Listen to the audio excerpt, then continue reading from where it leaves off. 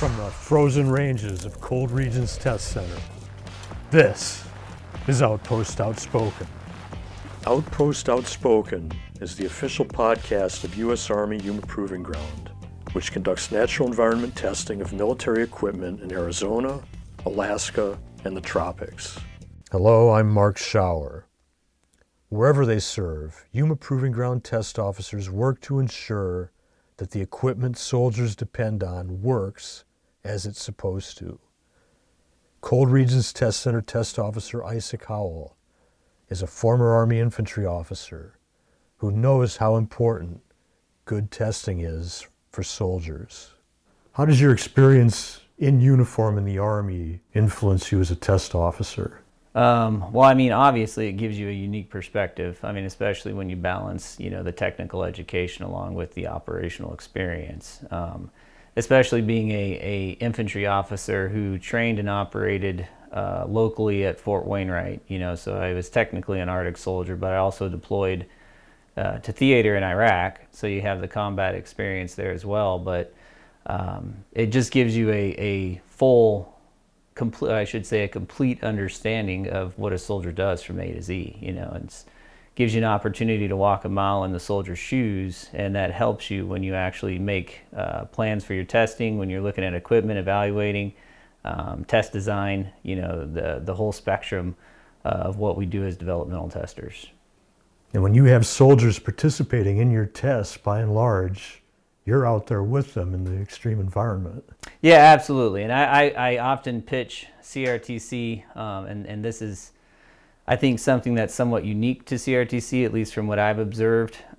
We're a small test center, very lean in our organization, and so the test officer is often called on to do more tasks, than some of the other larger test centers where they have more staff to support their operations. But no, with our conditions, our environment, it's very important that we have somebody who's well versed in cold weather operations, who knows the environment, who knows what to look for, warning signs, cold weather injuries, etc. So yes, I walk every step, whether we're going up Donnelly Dome, which is probably 1,800 feet in elevation gain, or whether we're doing a 8, 12, however far the foot movement is that we're doing, I walk every step with them. And that's primarily too because, a lot of these efforts, they will have a soldier execute a task and then they collect the data after the fact. There's a lot of advantage and benefit to actually walking with the soldiers during that time frame.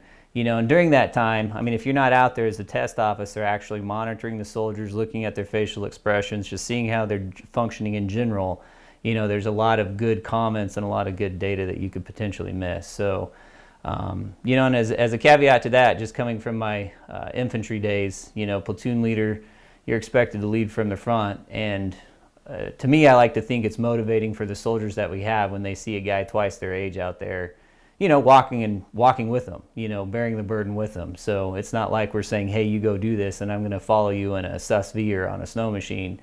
I'm going to walk, every step with you, and oftentimes even break trail for you. Some years ago, you did a test of body armor, and you developed some new test methodologies that influenced human factors testing, engineering. Yeah, I wouldn't say that I developed them. What I did was I took current resources that were out there in industry already that were being utilized by professional sports organizations. And what it did was it took a very simple test, and it took a individual, for their purposes, an athlete, through the full range of human motion, to see degrees of motion for joints, for functional movement. And so I thought that would be a great application in body armor to characterize, hey, this is the soldier's range of motion or basic functional level, in PTs, which would be considered the baseline, and work that all the way up through the different tiers of body armor. Because as you add tiers, you add complexity, you add more material, you add a lot of factors that will decrease the range of motion. It did got a couple of surprising results, because really everybody's physiology is different, so you had soldiers that almost performed just as well in Tier 4, which is the highest level of body armor, as they did in PT. So, and that actually gives you another perspective or another avenue to investigate, because it's like, okay, what makes this soldier different than this other soldier who just has severe, range of motion limitations? Okay, is that something we can fix? Is it something that's, and of course, again, this is outside of the spectrum of what we do here at CRTC, but that's the kind of data that I wanted to push back to the PM and just say, hey, look, we can start looking at soldier testing in general differently and start assessing it based on that kind of criteria. You've been here, about 15 years now? 12 and a half years. Do you expect you'll stay? Yeah, honestly, I enjoy the job. I love working with soldiers. I love the balance between it scratching my technical itch and being able to get out in the environment. But most of all, I love Alaska. It's a great place to raise a family. And frankly, if the government fired me, I would go find a job somewhere here locally and, just continue to live here. I love the mountains. I recreate outside. I don't just like testing outside. That's pretty much all I do on my free time is recreate outside, whether it's climbing mountains, floating rivers, kayaking, canoeing, rafting, hunting, fishing, you name it. No, I love it here. And I do like CRTC. It's a great organization. I believe in the mission. It's just a good place to work. So, Isaac, always great talking with you. I appreciate it. Some say that if there's no photo, it didn't happen. If that's the case, Cold Regions Test Center photographer Sebastian Sarlus makes sure that intense winter testing of military equipment is known to all who see his photos. We talked to him about his passion for photography and serving his community. Sebastian, how did you first get interested in photography? I guess probably it was 1992, 93-ish, 7th grade. I got my picture taken with an Apple Quick Take, I think 100, digital camera, grayscale only, less than 1 megapixel camera. And I got my picture taken, and then they were able to put it up onto the screen on a little Macintosh computer. And I just thought that was the coolest thing. Like, hey, you took my picture, this camera sort of thing, I guess, at the time, and now it's on the screen. And took about 5 minutes to download it. But, and then ever since then, I was interested in digital photography / digital images. And through high school, as the technology progressed, I was able to use some early on digital cameras, and then early versions of Photoshop and stuff, learning how to make images. And then my senior year in high school, I used Photoshop a lot to help build web pages for the first cyber school ever in the United States that had online curriculum for high schools. Some colleges had it at the time in 1998, but we were the first high school that had online curriculum.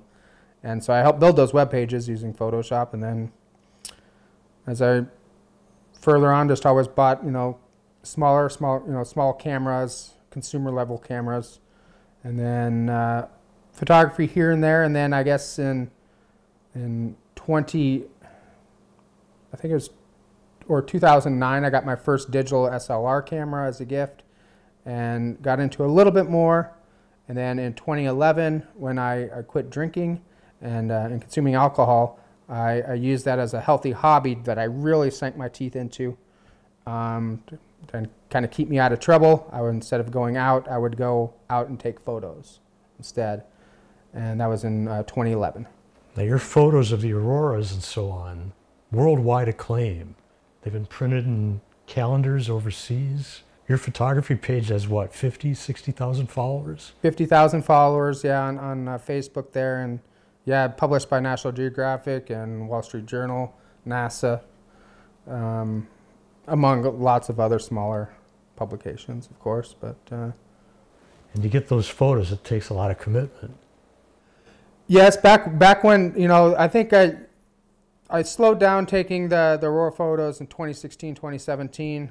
Just more bigger of a load here at CRTC, and then also my family's grown quite a bit. So they're a higher priority than Aurora Photos, and Aurora Photos will be there in the future. The opportunities I have with my family aren't. How did you get the job at Cold Regions Test Center? Todd Zacco was the track's lead at the time, and he needed to recruit a photographer. He knew that I was into photography. I was also doing land surveying with my dad, which I still do.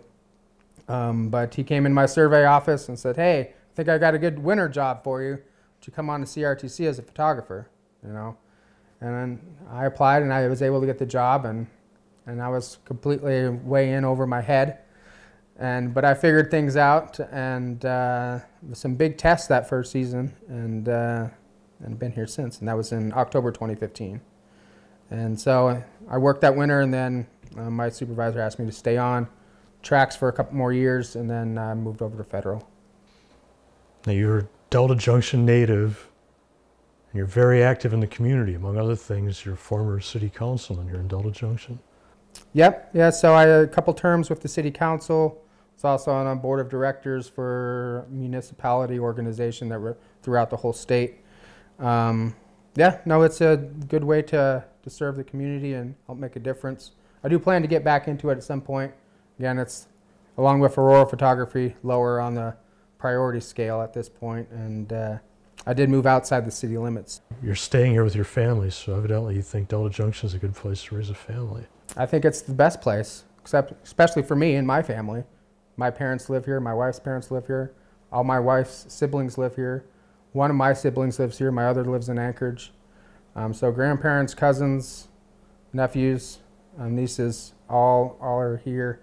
And it's a safe place. I'm blessed with a great job. I'm doing something I love here at CRTC. And then on my days off, I work with my 83-year-old dad, do land surveying. And yeah, I've been very blessed, very fortunate to live here and make a living doing things I love with people I love. Sebastian, thanks so much for talking with us today. My pleasure, Mark, anytime. This has been Outpost Outspoken. Thank you again for listening. We'll see you next time from the Army's busiest test center.